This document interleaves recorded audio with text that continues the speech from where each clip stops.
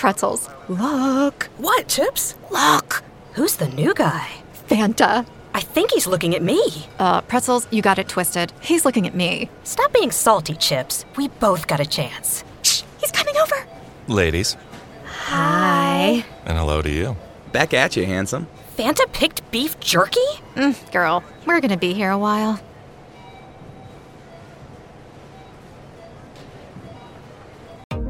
Rule the day the plant-based way with the new vegan mixed berry from Smoothie King. Powered by whole, non-GMO fruits, oat milk, and vegan protein, it's a dairy-free, plant-based smoothie you can feel great about. With 13 grams of protein and half your daily fiber, it's an easy way to get the essential nutrients your body craves. Skip the line and order online for pickup or delivery. Smoothie King. Rule the day. You're listening to Thunder Quack Podcast Network.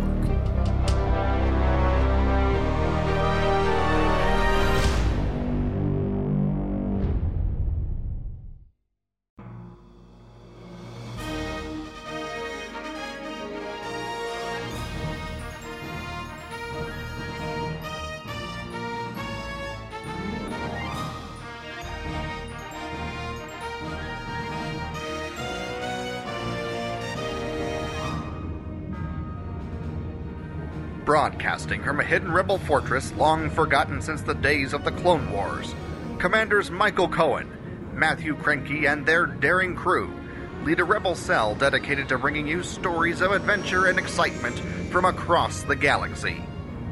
Join them for tales of heroes from the dawn of the Resistance, stretching back to the Old Republic. Tales of Jedi and Sith, rebels and Imperials, technological terrors, and fantastic creatures. Legends so great, you won't believe them. But it's true. All of it. So what are you waiting for? Strap in and get ready to make the jump with Rebel Cells, the Star Wars Animation Podcast.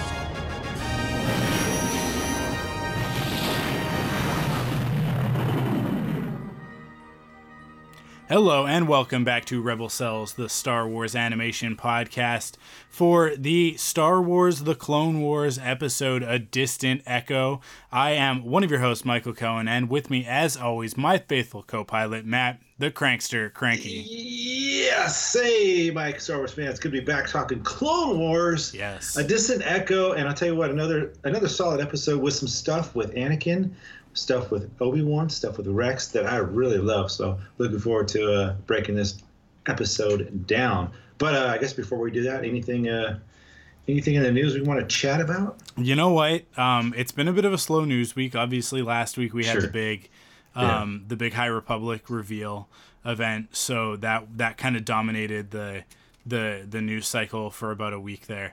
And then this week, nothing really crazy. I mean, like, everybody is panicking about coronavirus, which I'm just going to take a moment and have a little PSA on our look. If you want to stop the spread of blue shadow virus, I like it. Then it's really simple. Just wash your hands and don't lick like public surfaces, public table. Yeah, I was like say the same thing. Like when you're at home, do whatever you want. I'm not here to tell anybody how to live their life. But if you're out in public, if you're riding transit with other human beings, just keep your tongue away from surfaces, right? Yeah. I really feel like that's just a good tip for life in general. And then the other one that's also important is wash your hands. Just wash your hands. Just wash them all the time. Just always be washing your hands. Every time you go past something that expels water from it, just stop. 20 seconds, wash your hands, dry them. Here's a tip. Here's the pro tip for drying your hands, okay? Because this is the piece. I understand. This is the part. People don't mind washing their hands, right? The drying is drying your hands is the pain in the butt, right? Right. Now, this isn't always going to work because there's not always paper towel available. Sometimes it's those god-awful Dyson Airblade hand dryers and whatnot. Right. But use your pants. Is that what you're saying? Yeah. When there's a paper towel present, do these two things, okay? So after you've washed your hands, after you've rinsed them thoroughly, you take your hands and you just like flick them off 12 times. You count 1, 2, 3, 4, 5, 6, 7, 8, 9, 10, 11, 12. Why 12? Because it's the biggest number with one syllable. That's why. It's easy to remember. Okay, so 12 times, and then your hands will generally be pretty dry at that point. They actually, like, it's pretty amazing if you do this. And you gotta flick them hard. Like, don't just like give like a little weak wrist flip flop. Like, you gotta really like smack them out, right? And then take your paper towel, because your hands are kind of dry at this point. Because the worst is when you take the paper towel and your hands are soaking wet, and you just end up like with a crumpled, wet mess. And then it's like, well, how's this going to dry anything? So that's why we've done the 12 shakes first. And then we grab the paper towel, and then this is the professional maneuver, okay? This is AAA level hand drying technique. You take that paper towel and you fold it over. I don't care what kind of paper towel it is. It could be a quilted paper towel. It could be one of those like sandpaper brown paper towels. It doesn't matter. You fold it over. This is the reason why quilted paper towels suck up more moisture than a non-quilted. So what you're doing by folding it over is that you're actually creating like the two layers, like a top and a bottom. And then the water that gets sucked up into the paper towel gets stuck in between those two layers. And it actually absorbs better. So that's why like your Bounties and your Tiger towels and your Bronze and your big thick paper towels as well. This also applies for toilet paper, obviously.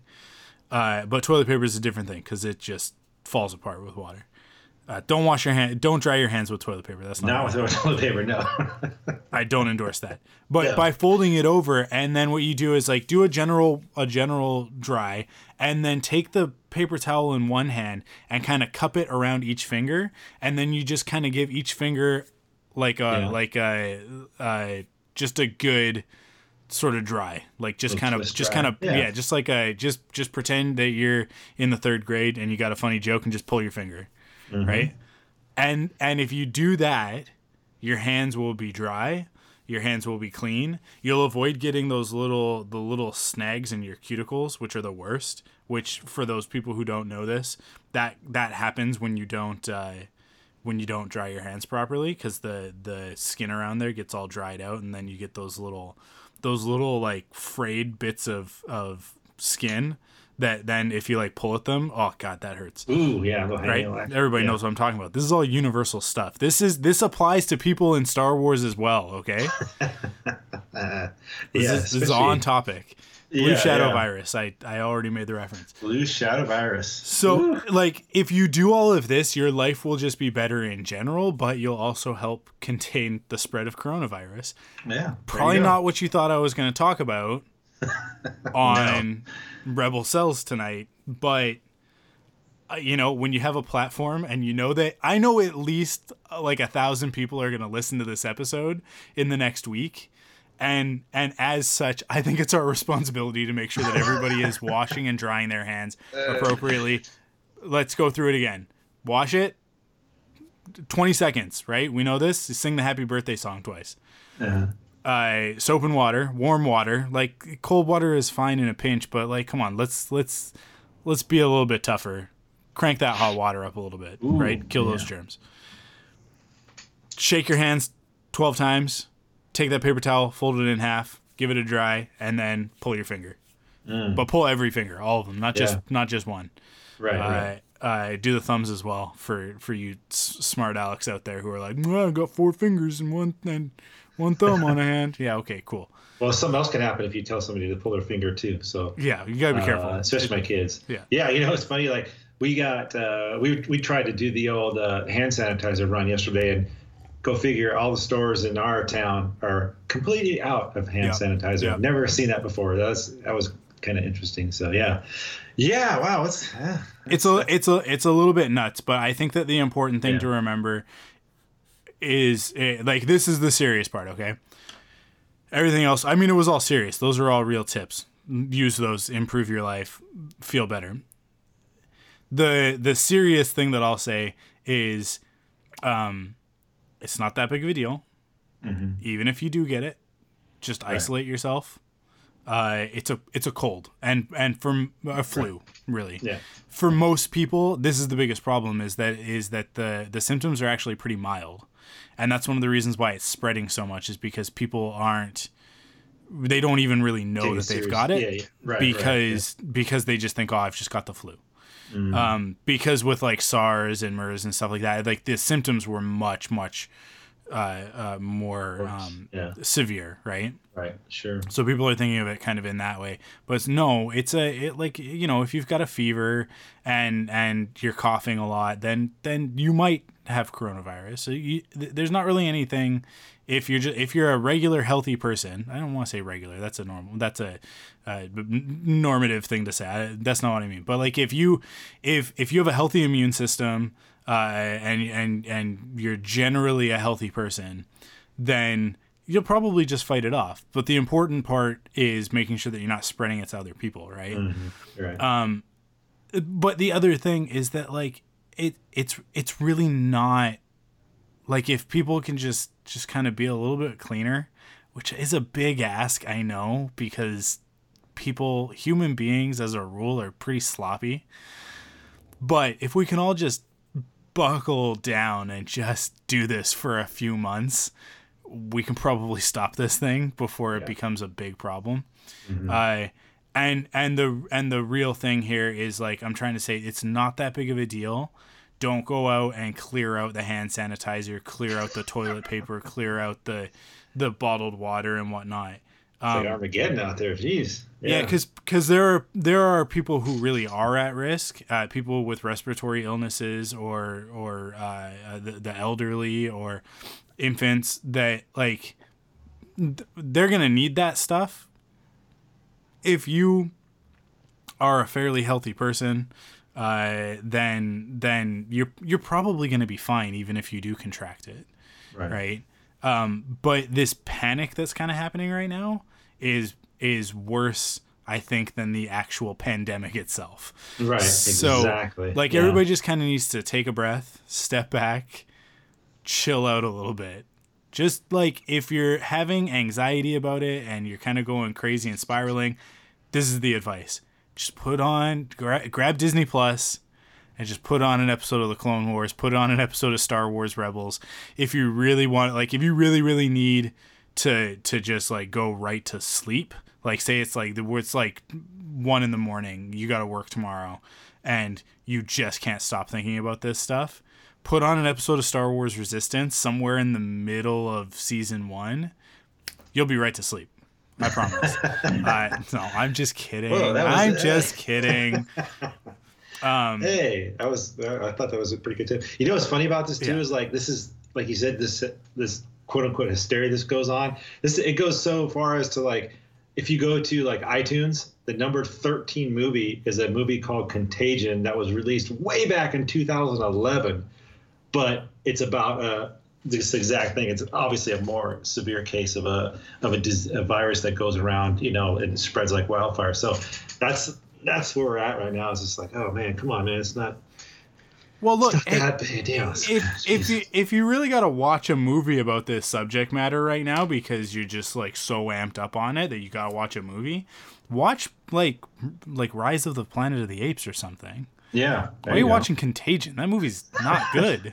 That's not a good movie. Like what? Go back and watch Outbreak at least. Like at least Outbreak is a classic, right? Yeah. I don't think Outbreak is a great movie, but at least it's a classic. Cuba Gooding Jr. Wow. Yeah. Some Dustin Hoffman, right? That's Dustin Hoffman. Yeah, that's Dustin Hoffman. Right on. Back in his prime. Yeah. Anyway, all right. Anyway, so you know what? Actually, on a very similar note, our actual news story to talk about this week is so kind of like spread like a virus, huh? It's spreading like a virus, and it's a little bit more obnoxious even than coronavirus. This whole Rise of Skywalker novelization situation that's going on. Yeah. The novelization comes out soon for everybody else. I don't know. I can't remember the exact date off the top of my head, but I know that it's pretty soon. It's this month. Right. But some advanced copies were given out at C2E2, I think. This past weekend. or a week, I guess. And so there are some copies out in the wild, and some of the more hot button topic scenes from Rise of Skywalker have kind of been making their way out there, and a couple of websites. Let's go ahead and name the worst offender, being Screen Rant at the moment. I'm not saying that Screen Rant is an awful website. I'm saying that right now they are kind of seizing on something, and maybe it's a little bit less than stellar journalistic practice. They've been writing a lot of headlines to kind of, it feels like reel in that clickbait, you know. The most obnoxious one being a headline that says that the Star Wars confirms the kiss between Rey and Ben Solo not romantic. Right. First of all, it's patently false. There's Star Wars in quotes has not confirmed anything. The novelization has a passage about it, and the passage is definitely still open to interpretation, and my reading of it is that it's absolutely romantic, but it's not dirty, it's not smutty, but it is like it essentially what it amounts to. Spoilers, I guess you can skip ahead a little bit if you want to avoid this and read it in the novel yourself or hear it in the audiobook yourself, but so just a warning. It's basically that Rey is like she kisses Ben out of like this sense of gratitude. They use the word gratitude. Yeah. Right. Well, she uses it in the dialogue. Yeah. Or in the story. It's an inner monologue, right? Yeah. Right. Yeah. So sort of like her, like us sort of experiencing her feelings. And to me, it's like, well, there's absolutely like romance in that. And there's nothing wrong with that. But I think that what Screen Rant is attempting to do with that headline is, like I said, it's clickbait. And I think the goal there is to really like kind of fire up the Reylo contingent and get them tweeting about it, spreading it around in their different circles, and really talking about it and having a lot of people click on that article, which is great for advertisers. And that, like, clickbait in and of itself is obnoxious and a bad practice to be in to begin with. Sure. You can hear Cassie in the background. She really doesn't like She's clickbait. pissed about it too. Yeah, she's really upset about it. Cassie is a big Reylo, so she's just kind of mad about the whole situation. But the bigger issue for me is that we've talked about this a lot, obviously, since The Last Jedi, that the fandom is really divided at the moment. And man, it used to feel like it was kind of split into two groups, and I feel like it's splintered even more. I feel like there are like 4 or 5 groups out there, and every faction kind of has their own ideology about Star Wars, particularly the sequel trilogy. And it's just like, it's so hard to be out there on the internet, Twitter in particular, and just have civil discourse without somebody coming in and saying something. And I mean, like, there's the whole situation with the High Republic reveal and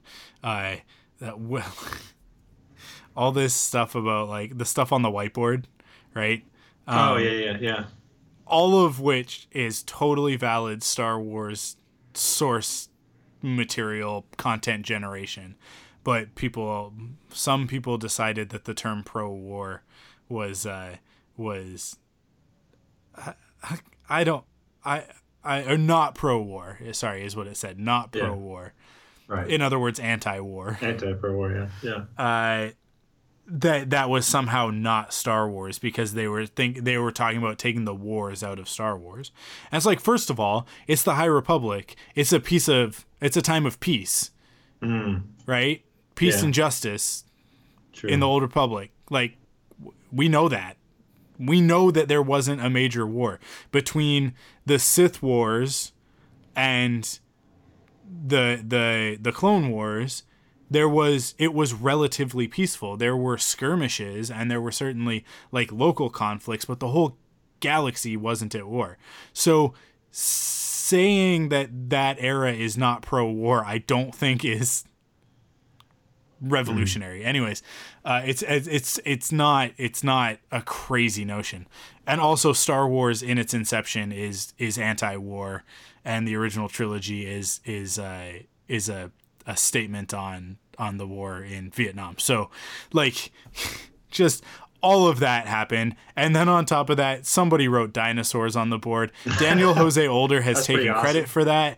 And look, hey, one of my major complaints about Star Wars over the last 2 decades has been not enough dinosaurs, right? I mean, like really, we kind of got 2 major dinosaurs in Star Wars, like 3 or 4 if you want to start including some of the more the more hybridized types of creatures. But we got the Tauntauns, which are yak dinosaurs, goat dinosaurs, whatever.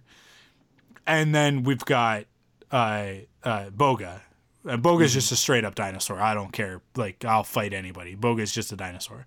I mean, like, technically Varactyls, they move like reptiles. Lizards, but I'm not going to split hairs. They evolved along a certain line, but they are definitely dinosaur-like. You can throw a Rancor in there. You can throw an Acklay in there. You can throw a Reek in there if you really, really need to. Yeah, but sure. But it's same like Sando Aqua Monster. Sure, like whatever. I'll give you a couple of these things, but like, come on, let's get more dinosaurs in there. Okay, let's bring back what were they? The Sea Rook from Truce at Bakura, that were basically basically velociraptors with snake tongues that came out of their nostrils. Yeah. Do you remember these guys? Yeah, very famous. In the EU? Yeah. I was explaining them to a friend today, and it was like, wow, this is what the EU used to be. Anyways. That's a pull right there. Jeez. Yeah, dinosaurs. It's fine. I'm going to circle back to my whole point here.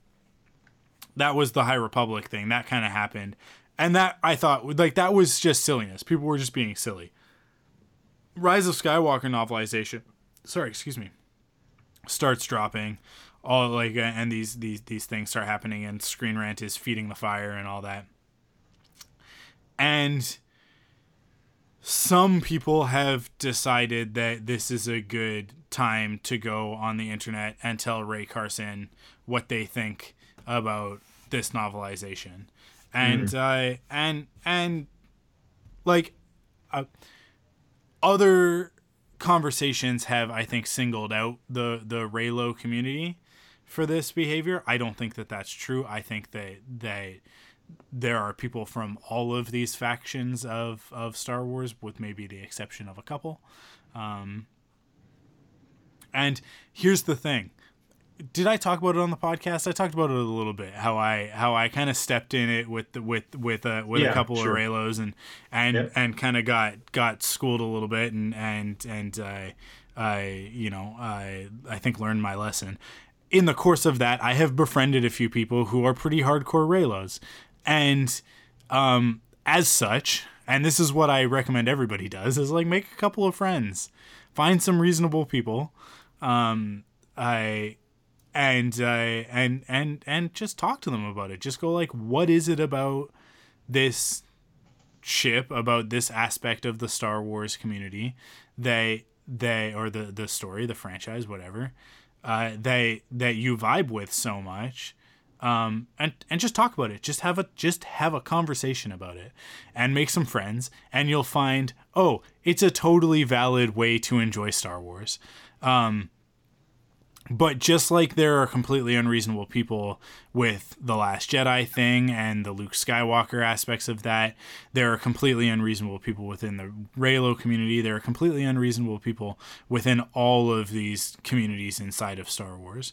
And a bunch of them have basically been harassing Ray Carson, right? It's Ray Carson. Ray Carson, yeah. She has written the novelization for The Rise of Skywalker.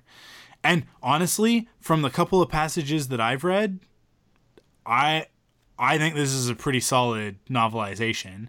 Like, it's definitely giving me what I crave from that film experience of like I want some context. I want a little bit more. Like, for me, it's not on screen, and that's one of my problems with the movie.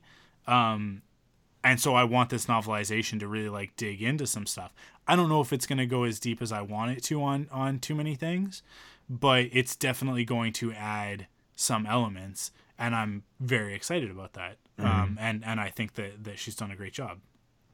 Yeah, you know what's funny is I saw before I saw the whole context of everything, you was seeing things on Twitter about, oh, it was just a kiss of gratitude, and people were starting to get upset about that. I'm like, oh boy, here we go, you know. And then I said, wait a minute, let me read this thing. And it says, a kiss of gratitude, acknowledgement of their connection, celebration that they had found each other at last. And to me, that seems kind of romantic. Yeah. So, it's just one of those things where I think you're right. It's just one of those. Again, it's this. How, clickbait, and let's complain about something, and it seems like that's the only thing that we do now is complain about one aspect or another of these, especially the sequel trilogy and everything that's been going on with Disney. And I myself kind of fall into that trap sometimes. And then when you start digging into it a little bit and you read this, and you're like, wait a minute, this. And then the other thing was the clone thing, right? Like Ben says he is a clone. And I'm thinking, actually, that kind of makes sense to me. But I haven't read the book yet, so I'm just taking it kind of out of context. But that was the other major thing too, right? Was the clone thing? That Palpatine is a clone. Yeah. Right. Yeah, that's the other major thing. But people are a little bit less like up in arms about that. I think that's like I said, this is what I crave. This is what I want. I want a not answers, just context, right? Mm-hmm. And this is kind of giving us a little bit of that sort of thing. So, to me, it kind of makes it. I kind of like that because in the movie, it's just like he's back, and obviously they don't really explain it. Just they use the line, "The dark side has the abilities," blah blah blah. You know what I mean? So this is I kind of like this a little more. Just it gives, like you said, a little more context, a little more meat to the story. And like, oh, okay, now I get it. So that's the whole like Ray Carson thing that's been going on, like you said, ever since those copies got out. So everybody take a chill pill, man. It's gonna be okay. Anything else going on? No, I think that's it. I think we've covered all of the ridiculousness. That's kind of going on out there right now, and I think we can just talk about some Clone Wars. Let's do it. I'm gonna say one more thing, and then we gotta take a break for ads, and then we can get into the recap. But people want to jump on the anti-Disney bandwagon with so many things. I know that the sequel trilogy has been equal parts excitement and disappointment for a lot of people. Yeah. And I would count myself among them, I think. Sure. Me too, yeah. We put a lot of stock in Star Wars. We put a lot of faith in these filmmakers that they're going to deliver what we all want. But we all want different things. So everybody's going to kind of... Like, I love The Last Jedi... and I know you, Matt, you have some issues with it, but you've definitely warmed up to it over the years. And I know that I will with Rise of Skywalker as well. And I know that you like Rise of Skywalker a lot more than I do. So, like, it's all fine. Everything's okay. Mm-hmm. None of this really matters at the end of the day. They're just movies. Right. the movies themselves are just movies. Star Wars is not just about movies. Star Wars is about community. It's about friendship. It's about a shared sense of belonging and ideals and all of that sort of stuff. Star Wars is bigger than the movies. The movies are just movies. The characters are just characters. Everything else about it, that's what we bring to it, and we're also responsible for that. We're not responsible for the movies. Disney, Lucasfilm, JJ, Ryan, Kathleen Kennedy, Ron Howard, they're responsible for the movies, right? Gareth Edwards, they're responsible for the movies. And you're going to enjoy some of them, you're not going to enjoy others. And it's not a big deal. And it's not something to get super upset about. Because here's the thing. The same company that people want to rip apart for what they've done to the sequel trilogy, what they've done to Luke Skywalker, what they did to Han Solo, what they did to Ben Solo, what they did to Rey. And trust me, I'm one of those people from time to time. I don't like what happened with Rose in Rise of Skywalker. I don't like that they took away Rey's power and gave it to Palpatine like via her. Like, I don't like that they did that stuff. It really frustrates me and I do get angry about it. But they're just movies. I can move on and get on with my day. I know that that's hard for some people. The thing to remember is the same company that has done that stuff also gave us Star Wars Rebels. Mm-hmm. Okay? They also gave us the Lost Missions when after Clone Wars had been canceled. I was getting some Facebook memories from the last week or so from the season 5 finale. And at the time, we talked about it fully expecting that there was at least one more season, if not 2. Yeah.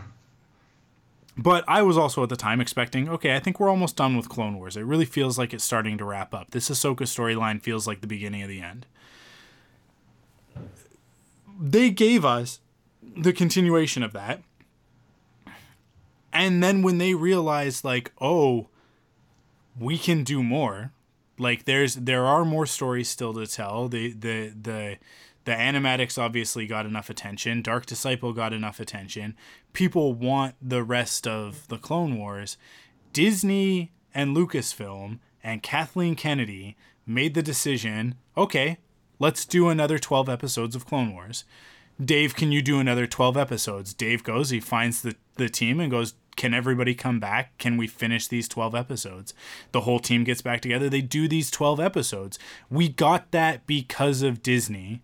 It's not, yes, also because of Disney, like, it's happened the way that it's happened. But we talked about this last week. I honestly think this is for the better.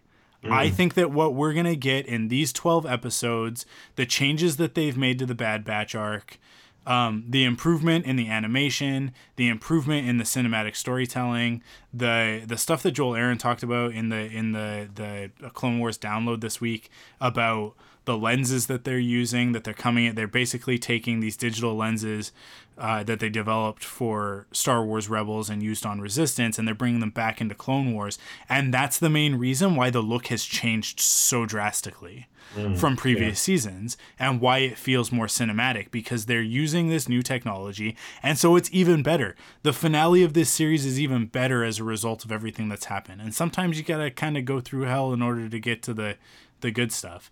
And I like the same company that took Clone Wars away, it has given us Clone Wars back, and they are listening and they do care.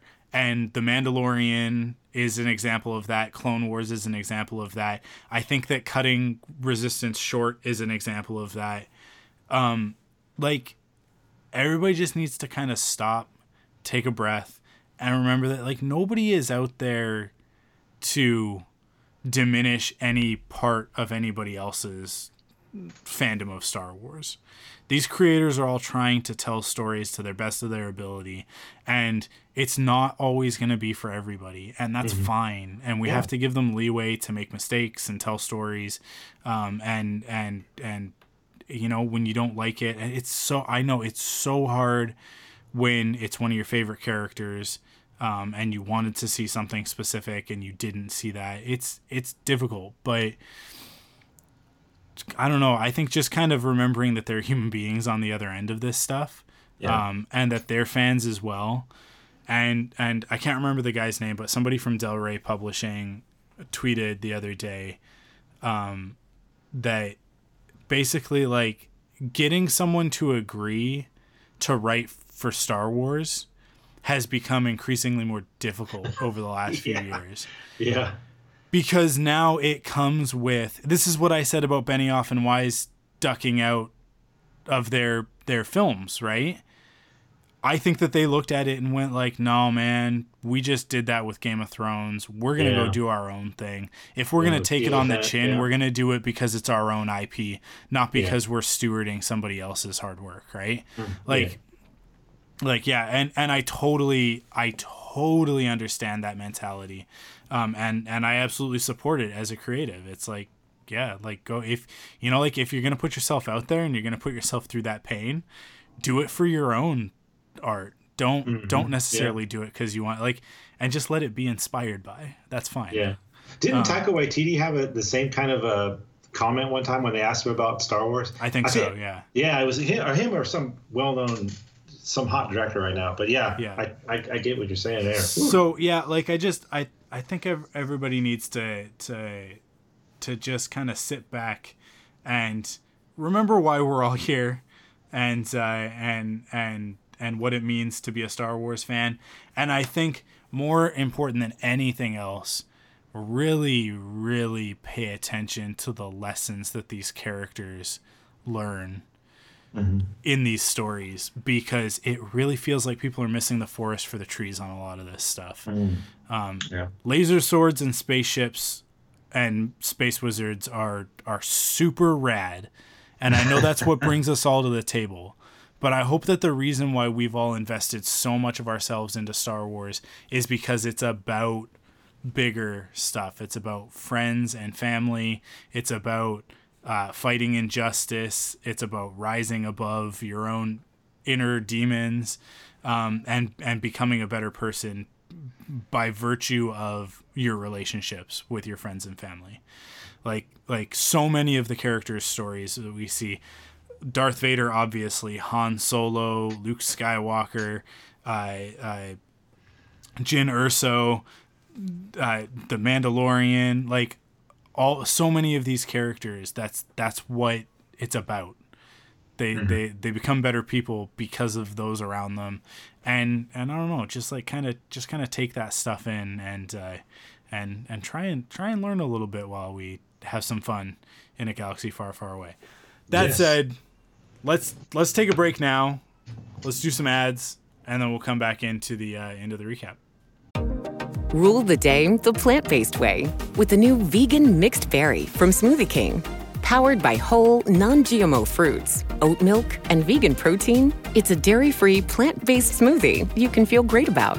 With 13 grams of protein and half your daily fiber, it's an easy way to get the essential nutrients your body craves. Skip the line and order online for pickup or delivery. Smoothie King. Rule the day. Rule the day the plant-based way with the new vegan mixed berry from Smoothie King. Powered by whole, non-GMO fruits, oat milk, and vegan protein, it's a dairy-free, plant-based smoothie you can feel great about. With 13 grams of protein and half your daily fiber, it's an easy way to get the essential nutrients your body craves. Skip the line and order online for pickup or delivery. Smoothie King. Rule the day.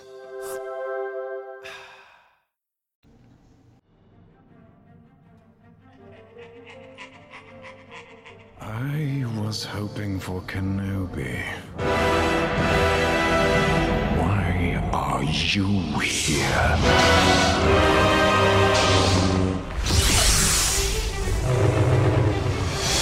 They call themselves the Bad Batch.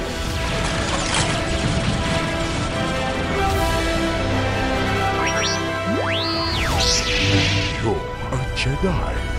Your nobility is a weakness. I don't have such weaknesses. War does not come with a guarantee. No soldier gets the promise of safety. Soon, the galaxy will be remade. Hello, Master. It's been a while. Now it's time for the Clone Wars recap. Sir, yes, sir! Okay, here we go. A Distant Echo, directed by Stuart Lee, written by Brent Friedman, Matt Michnovetz, and Dave Filoni. Stuart Lee, there we go. Like this. So this is one of those things. When we were talking about Star Wars Resistance for so long, it was one of those things where I was like, I don't understand why this show is the show that it is when we have people on it that, like, they came from the Clone Wars. And we've got Stuart Lee directing this episode, Stuart Lee directed a lot of episodes. I really wish that we had been doing this from the beginning of the series, talking about the directors and the writers, so that people could be a little bit more familiar with these names, us included. I feel like that's a real disservice that we did to Clone Wars during the and Star Wars Rebels during the run of Frontlines and Rebels podcast. And so it's something that I'm trying to correct now. But definitely. Yeah. Let's jump into this. I'm gonna jump into this recap. At Fort Anaxis, Anakin meets with Rex and Hunter to plan the mission to Skako Minor. There they hope to find out how the Separatists have predicted Rex's strategies, and if Echo is still alive. But before they can leave, Anakin says they have that thing to do. A great moment between Anakin and Rex, when Rex is kind of like, I don't think we have time, and Anakin kind of leans in. This is what I'm talking about. This performance moment, the animation here where Anakin just kind of tilts his head super slightly and the eyebrows barely raise. It is so subtle. It is such great animation. That's because they went off, they did Rebels, they did Resistance, and then they came back to this. We wouldn't have that level of performance in this episode if it had happened back in 2008? Right?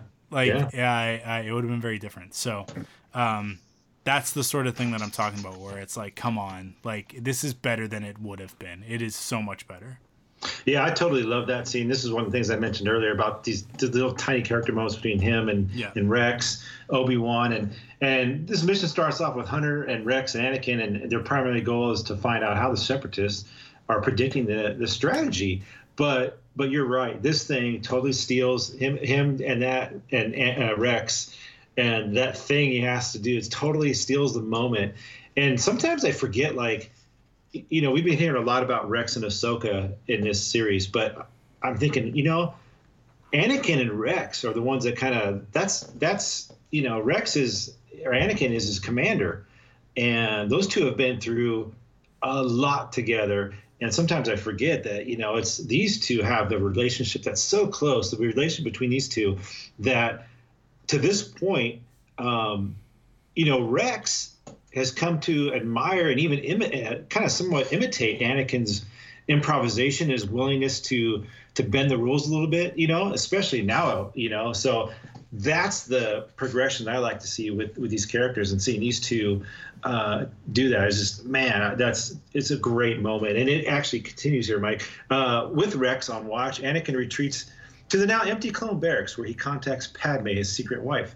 She offers some words of wisdom regarding his concerns for Rex, but their talk is cut short by Obi-Wan's arrival, signaled to Anakin by a knock on the door from Rex. Both say I love you and bid their farewells. Obi-Wan, however, may know more than Anakin realizes. I hope you at least told Padme I said hello, he says upon seeing Skywalker. Now, two things. I wasn't exactly sure, but man, this is confirmation right here that Rex knows what's going on, obviously. Yeah. And another thing is that it's more of a confirmation that Obi-Wan knows what's going on. And you mentioned that turn that he gives to Rex.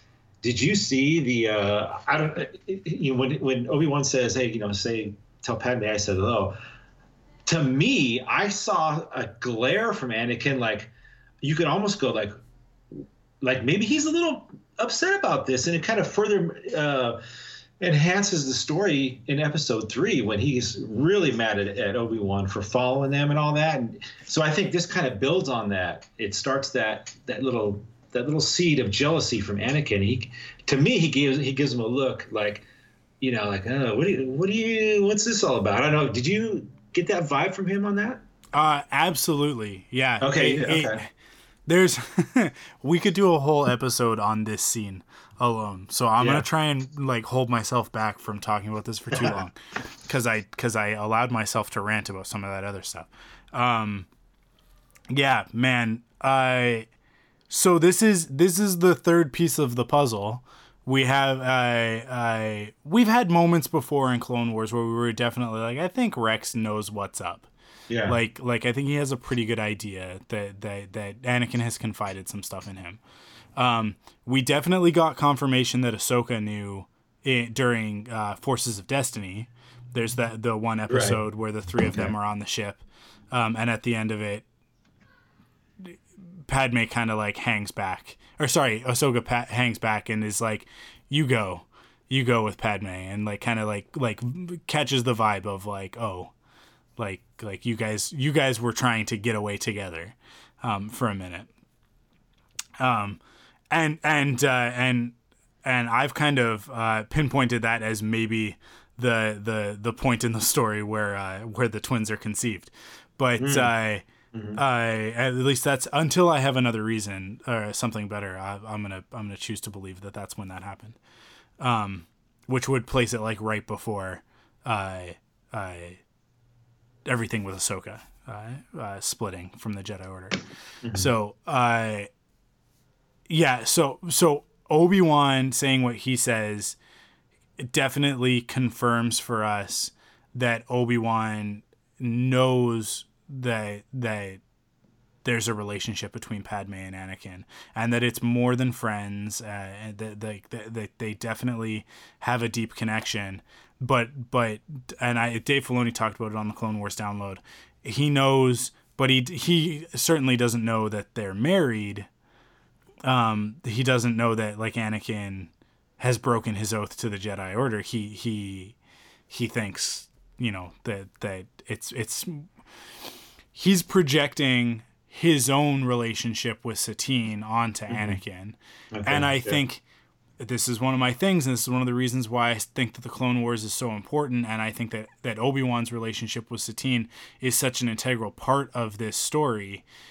I think that his own perceived failures with his relationship with Satine, that he didn't, he never kind of fulfilled his own desires there, he gives Anakin a little bit of extra leeway. So even though there's definitely a bit of anger coming off of Obi-Wan in this, frustration maybe is better than anger. Yeah. And Anakin doesn't know what to do with it, because I think that frustration leads way to disappointment, and I think that Anakin catches on to that vibe, and Anakin not being a well-adjusted person, not knowing how to deal with his emotions, certainly not. One of my favorite things to read into the relationship between Anakin and Obi-Wan is that in Attack of the Clones, it is very much a father-son relationship between a father and a teenage son. There's a lot of arguing. There's a lot of sniping at each other. There's a lot of not listening to one another. Like, these are pretty classic things between a father and a son at that age. And then at some point over the Clone Wars, it transitions and it becomes a relationship between brothers. And there's dysfunction in that. Yeah. And I think that dysfunction leads to Anakin not really knowing how to deal with his emotions in this specific instance. So he senses that frustration, he senses that disappointment, and then he also himself, he's disappointed in himself, and it harkens back to Attack of the Clones when he says, "I'm not the Jedi I'm supposed to be." Yeah. He's felt that for years now, of like, I know I'm supposed to be better than this. I know I'm supposed to be above this. Here's Obi-Wan shoving it in my face. And this one moment, this one exchange between these two characters so incredibly sows the discord between the two of them. Sure. Yeah. And it's awesome.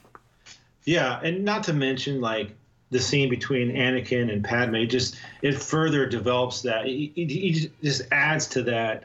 Yeah. Some of the stuff I think we need. We see her pregnant and everything, but and the fact that they both think they're doing the right thing, even though they have to be apart almost all the time. They're both doing what they have to do, and they're fulfilling their roles. As far as the Jedi and the Republic. So I'll keep going. Oh no, it's your turn. Go ahead. Sorry. Is it my turn again? Yeah. Okay. Yeah. The mission begins.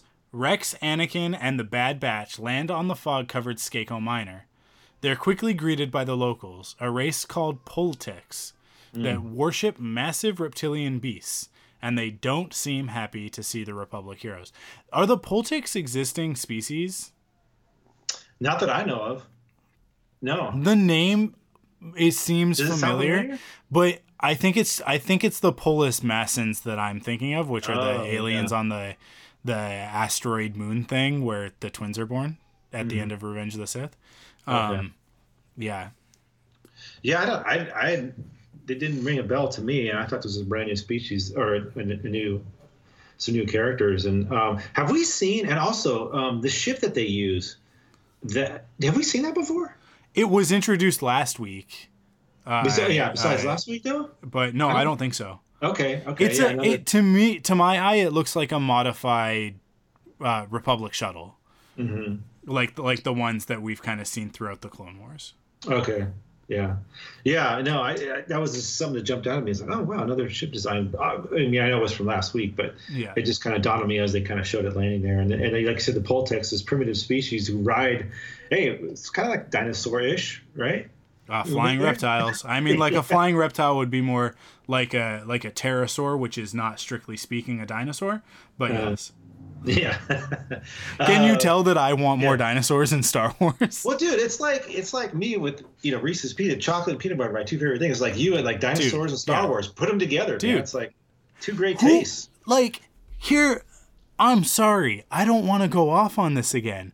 Who doesn't want dinosaurs in every piece of popular media? What person is like, you know what? No dinosaurs. And I get it, okay? If you're out there and you're saying, I don't want a Tyrannosaurus Rex in Star Wars, yes, I agree with you. I don't want to see terrestrial creatures necessarily. I don't want to see like Earth, like creatures from our fossil record. What I want to see is creatures inspired by animals from our planet, just like the Reek, just like the Acklay, just like the Wampa, that's what they're talking about. They're not talking about just having straight up dinosaurs. They're talking about having dinosaur-like creatures. Anyways. Hey, what about the Mythosaur? There you go. Isn't it the dinosaur that Boba Fett rides in the special? Exactly. There you go. Exactly. Let's get us some Mythosaurs up in. There you go. There we go. This place. That's what we need. I'll continue. Soon, one of the creatures swoops in and grabs Anakin. Crosshair instinctively fires a grappling line onto the beast and trails the aliens back to their village, relaying the location to the rest of the squad. So nice little action scene there. Anakin. Oh, and another thing, Anakin loses his saber once again. Just a little, another little Easter egg there. If people didn't notice that, he lost his lightsaber again. But anyway, Obi-Wan would be very cross. He'd be very cross. Yeah. Go ahead, buddy. Oh man, we're just blasting through this. The clones quickly arrive and disarm the Pultics without taking any lives. Tech translates the words of the chief, who says he does not want their war on his planet. Anakin reassures him that it's the Separatists who brought the conflict here, and the Pultic leader agrees to provide them with guides to the Separatist base. I really like this tech that Tech himself uses to translate this language. I like it because we're so used to just seeing protocol droids do that. And it's cool to see it that it's kind of like this side-by-side thing in front of him. And I really like the moment on my rewatch today before recording. It was great. The moment when Tech turns and starts speaking in the Pultic language to their chieftain, and he kind of comes up and starts kind of like he's kind of looking at the screen trying to kind of figure out what's going on, and it's just I really like the animation on these aliens because they don't feel like people in costumes, right? They don't move like humans. They kind of have this different way of moving. And I just really like it. I don't know, I just really like it. Yeah, I kind of wrote some similar stuff down. Like, I love that tech has to translate, and I don't want this to sound mean. I just love the fact they're not like dumbing down. They're letting, like, hey, this is an alien species. Let's let it, speak its alien language, and then we'll have the translation. I just love the fact that they do that. They're not going to let it speak English like they've done in some other. And I know it's like Resistance is more geared towards kids, so I get that. But this is one of the reasons that I love this series too, is they do little things like that I think make a little bit of difference in the storytelling. Let's see, the clone. Let's see where we at. Meanwhile, Meanwhile, Admiral Trench contacts Wat Tambor of the Techno Union on Skako Minor. He warns that an infiltration team of clones has traced the strategic algorithm signal and will soon arrive. Then we shall be ready for them, Tambor says. So Trench advises Tambor that, like, his this operation is going to be in jeopardy here, and they're saying that the Techno Union is neutral. But I tell you what, that doesn't matter to Anakin. You know what I mean? Like, I think I don't know if Trench says that, something about. I don't know if he actually says that. He says I don't think that that's of any concern to this particular group of operatives, or something to that effect. Okay. He definitely comments on I don't think Anakin Skywalker is gonna stop. You haven't been paying attention to this war. Yeah, not gonna matter to him. But you know what? We were really remiss last week. We barely talked about Admiral Trench coming back. Yeah. This is one of my favorite characters from the Clone Wars, believe it or not. I love this design. I love the logic of this character. I love that most of the time we deal with tactical droids, but Trench is above that. He's better than a tactical droid. Right. And I love the fact that he survived. He survived cat and mouse. He survived his ship getting blown up, and it's just another piece of the puzzle of this separatist technology that all kind of ends up going into Darth Vader, right? Right. Yeah. Yeah. I love it, and I just love him. I love having him back. I love the performance for this character. It's just it's great. Yeah, no, I enjoy him too, and I'm glad to see him back. At first, I wasn't sure, but yeah, he's definitely risen, and that's a pretty decent character. And to show him come back, and he's got the prosthetics here and there, it's just it makes sense. So I like the character as well. Go ahead, Mike. Keep going.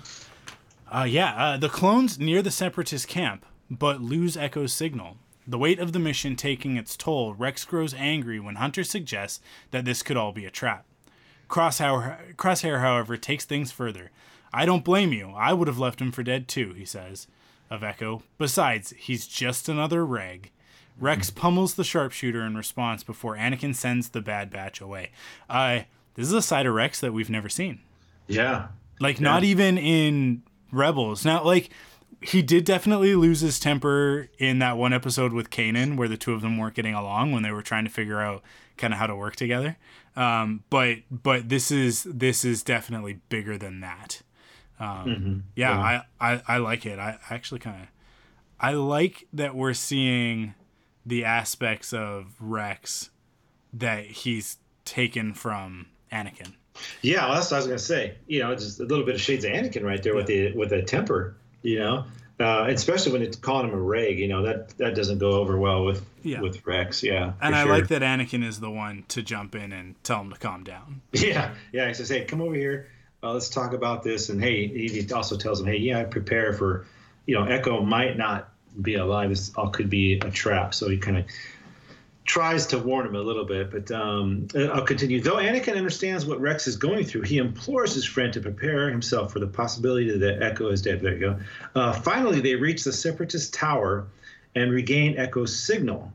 Though it's meant to be a stealth mission, the Bad Batch go in, blasters blazing. So this was actually kind of the funny part of the episode where I think going up the elevator, Anakin's like, hey, let's go ahead and tactically blah, blah, blah. You know, he's trying to say, hey, let's do this quietly. And they all just go crazy. You know, this is the Bad Batch, man. You know, here's Wrecker comes in. He gets so excited. It's funny to watch Wrecker because he gets so excited blasting droids, and they just go running in. And just, I think even Anakin has a look on his face like, oh, geez, here we go. Okay, I guess we're doing this now, guys. You know, they just run in. So I thought that was kind of a funny moment. It's funny because I think now Anakin's starting to understand how Obi-Wan feels.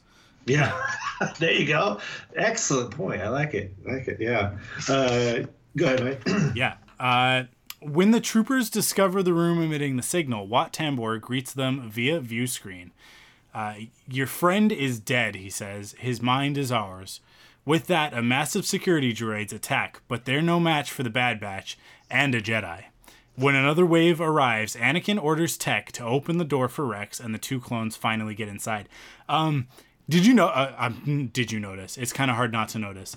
Completely new type of battle droid in this episode. Hey, these. The Techno Union battle droids. They're totally different. Mm-hmm. Yeah, I did notice that. I mean, it was something I picked up on. At first, I thought it was part of the Pole Darks. I thought, did they have some kind of thing going on here? But no, it's the Techno Union. It's their droids, right? So, yeah, very, very cool. Another new, I guess, droid to deal with, and the way they move and all that kind of thing. Let's I'll finish it up, Mike. We'll talk about this ending crazy. They find a stasis chamber which Tech quickly opens. Echo, or what's left of him, falls forward, a smattering of cables attached to his head and spine. Rex cradles his friend, now part machine and part man, who has no memory of what has happened to him since the events at the Citadel. Just sit tight, Trooper Rex says, you're going home. Wow, I tell you what, this was, I mean, directly out, this is like a horror scene. He drops out, when Rex finds him, and he kind of falls, and he's got the hoses hooked up, and you see his eyes kind of flutter, and his eyelashes are going crazy. His eyes are going crazy, and he's fluttering. And oh man, this is a nightmare. A horror scene. And I didn't notice this in the first watch, and I saw it the second watch was like, I think from waist down, he's all mechanical. Yeah, and just the torture that they must have put him through, and. Wow, man, this is rough. I don't know. Any thoughts on this end here? Well, again, there's shades of Vader in there, right? Yeah, that's true. Yeah. But it's actually kind of a testament to Anakin and what he goes through, and then is reconstructed by Palpatine. And retains some semblance of control, right?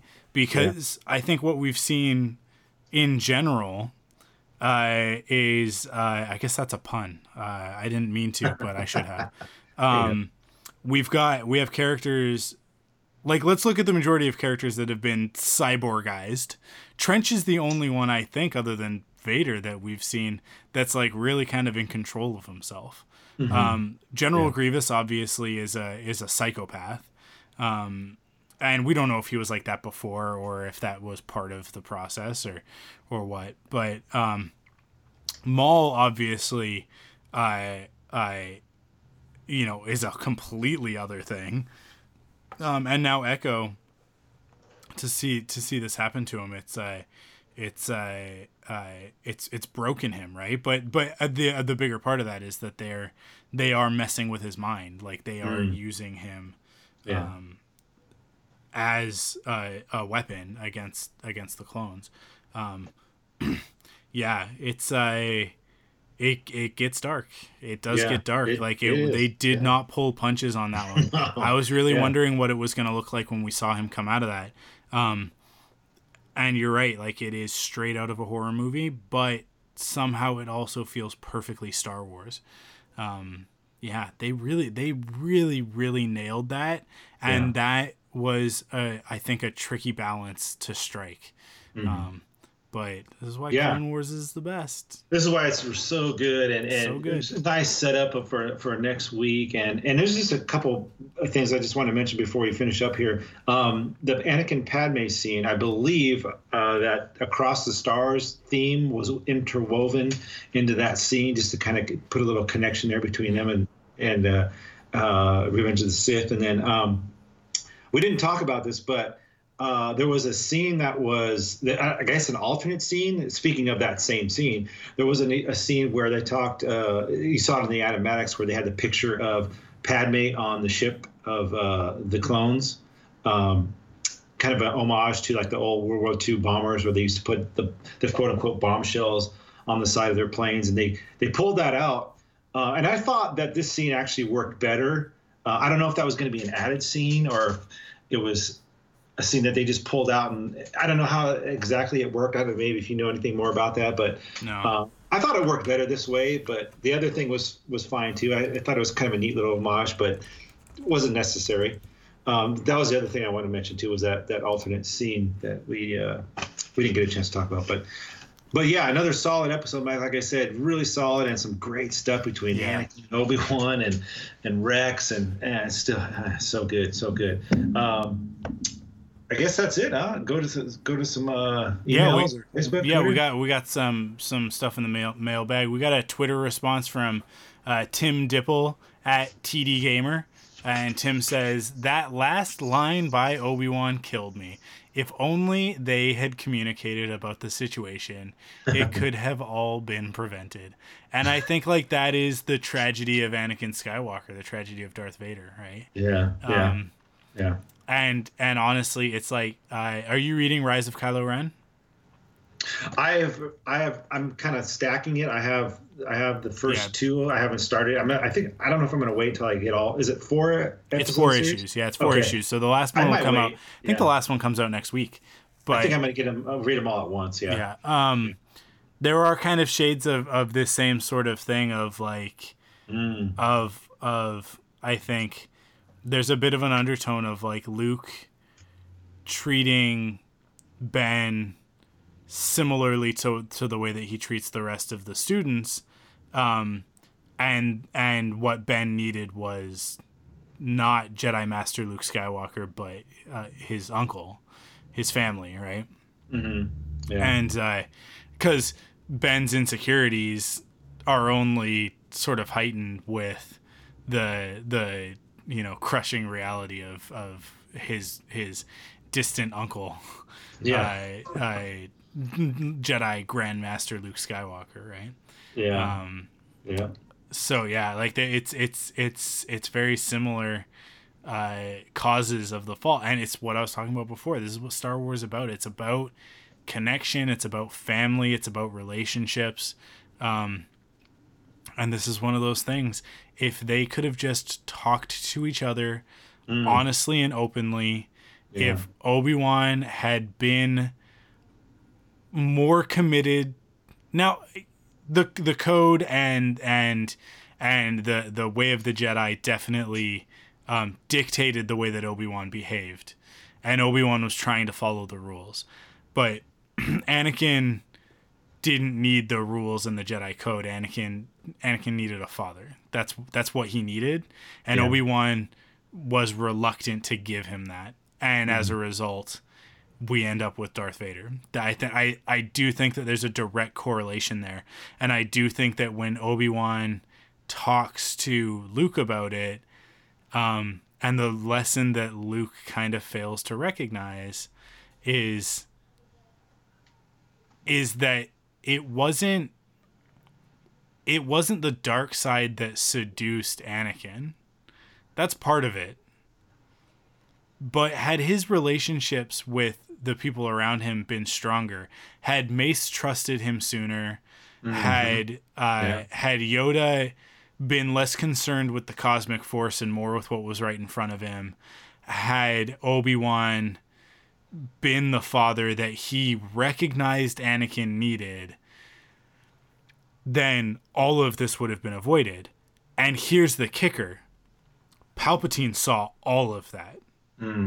And Palpatine took advantage of it. Palpatine became that father figure, and that's why Anakin trusted Palpatine, and that's why Palpatine was able to manipulate him. Yeah. Had Obi-Wan been that person for him, Palpatine never would have gotten that foothold, and that never and it never would have been fostered. That dark side never would have been fostered in him. He probably never would have killed the Tuskens. You know, I'm really proud of myself. I didn't say Sand People. I just said Tuskens, and I left Raiders off of it. He would have had the tools that he needed emotionally to deal with some of the stuff that he was going through. It would have completely irrevocably changed the course of the galaxy, and like what a lesson to drop in this random scene in the Clone Wars in the final season. I didn't think we were gonna get anything like this. I thought this was gonna be very Ahsoka focused. I thought it was going to be focused on the end of the war. I didn't think we were going to get any more of these nuggets of like, hey, here's another dynamic between Anakin and Obi-Wan that didn't get explored in the movies because there just wasn't enough time. It's great. Yeah. Here you go. Yeah, I really didn't think we were going to get very much Obi-Wan at all. The Obi-Wan that we have gotten so far has been some choice cuts. This is one of my favorite scenes in the Clone Wars between the two of them. And it's so brief, but it's fantastic. And you know, speaking of this Twitter that he did, and I'll just sum it up by saying, like, again, it's showing like Obi-Wan, man, he was put in between a rock and a hard place, because obviously he knows now, and it's like he's being such a good friend to Anakin by, you know, kind of keeping this secret. And again, like I said, he's just put between. It's just so it's had to be so tough for him, you know, to try to deal with that, and go like, how am I going to deal with this? You know, he's not supposed to have this relationship, but I'm trying to be a good friend, and he's my brother, and man, it just shows how a smart dude he was, and you know how he really cared about Anakin. So, like you said, just more of this stuff is just so awesome to see this in the Clone Wars. Just not only with those two, but you know, Rex, and then more with Padme and Anakin. It just, man, it does a great job of fleshing out these characters just a little bit more. It's awesome. So, I guess that's it till next week, huh? That is it. That's it for this week's episode. Next week, we've got On the Wings of Kiridax. Jedi Anakin Skywalker and the clones escape Wat Tambor's trap and return to a local village to help defend the native people against a droid attack launched by Separatist Admiral Trench. Classic Clone Wars. Come on, doesn't get more Clone Warsy than this. We got a local population of I'm using primitives in quotes, and we got some Jedi and some clones in a tough situation, and a sneaky Separatist admiral. This is just like it's just the perfect combination. I'm looking forward to this one. I think it's going to be a good one. More of those bat reptile things is good on by my. Is that the Kiridax? Okay. I'm guessing that those are Kiridax. Yeah, that's what I'm thinking too. Yeah. So as Lando would say, buckle up, baby. I think it's gonna be a good one. I like it. Yeah, let's do it. Cool.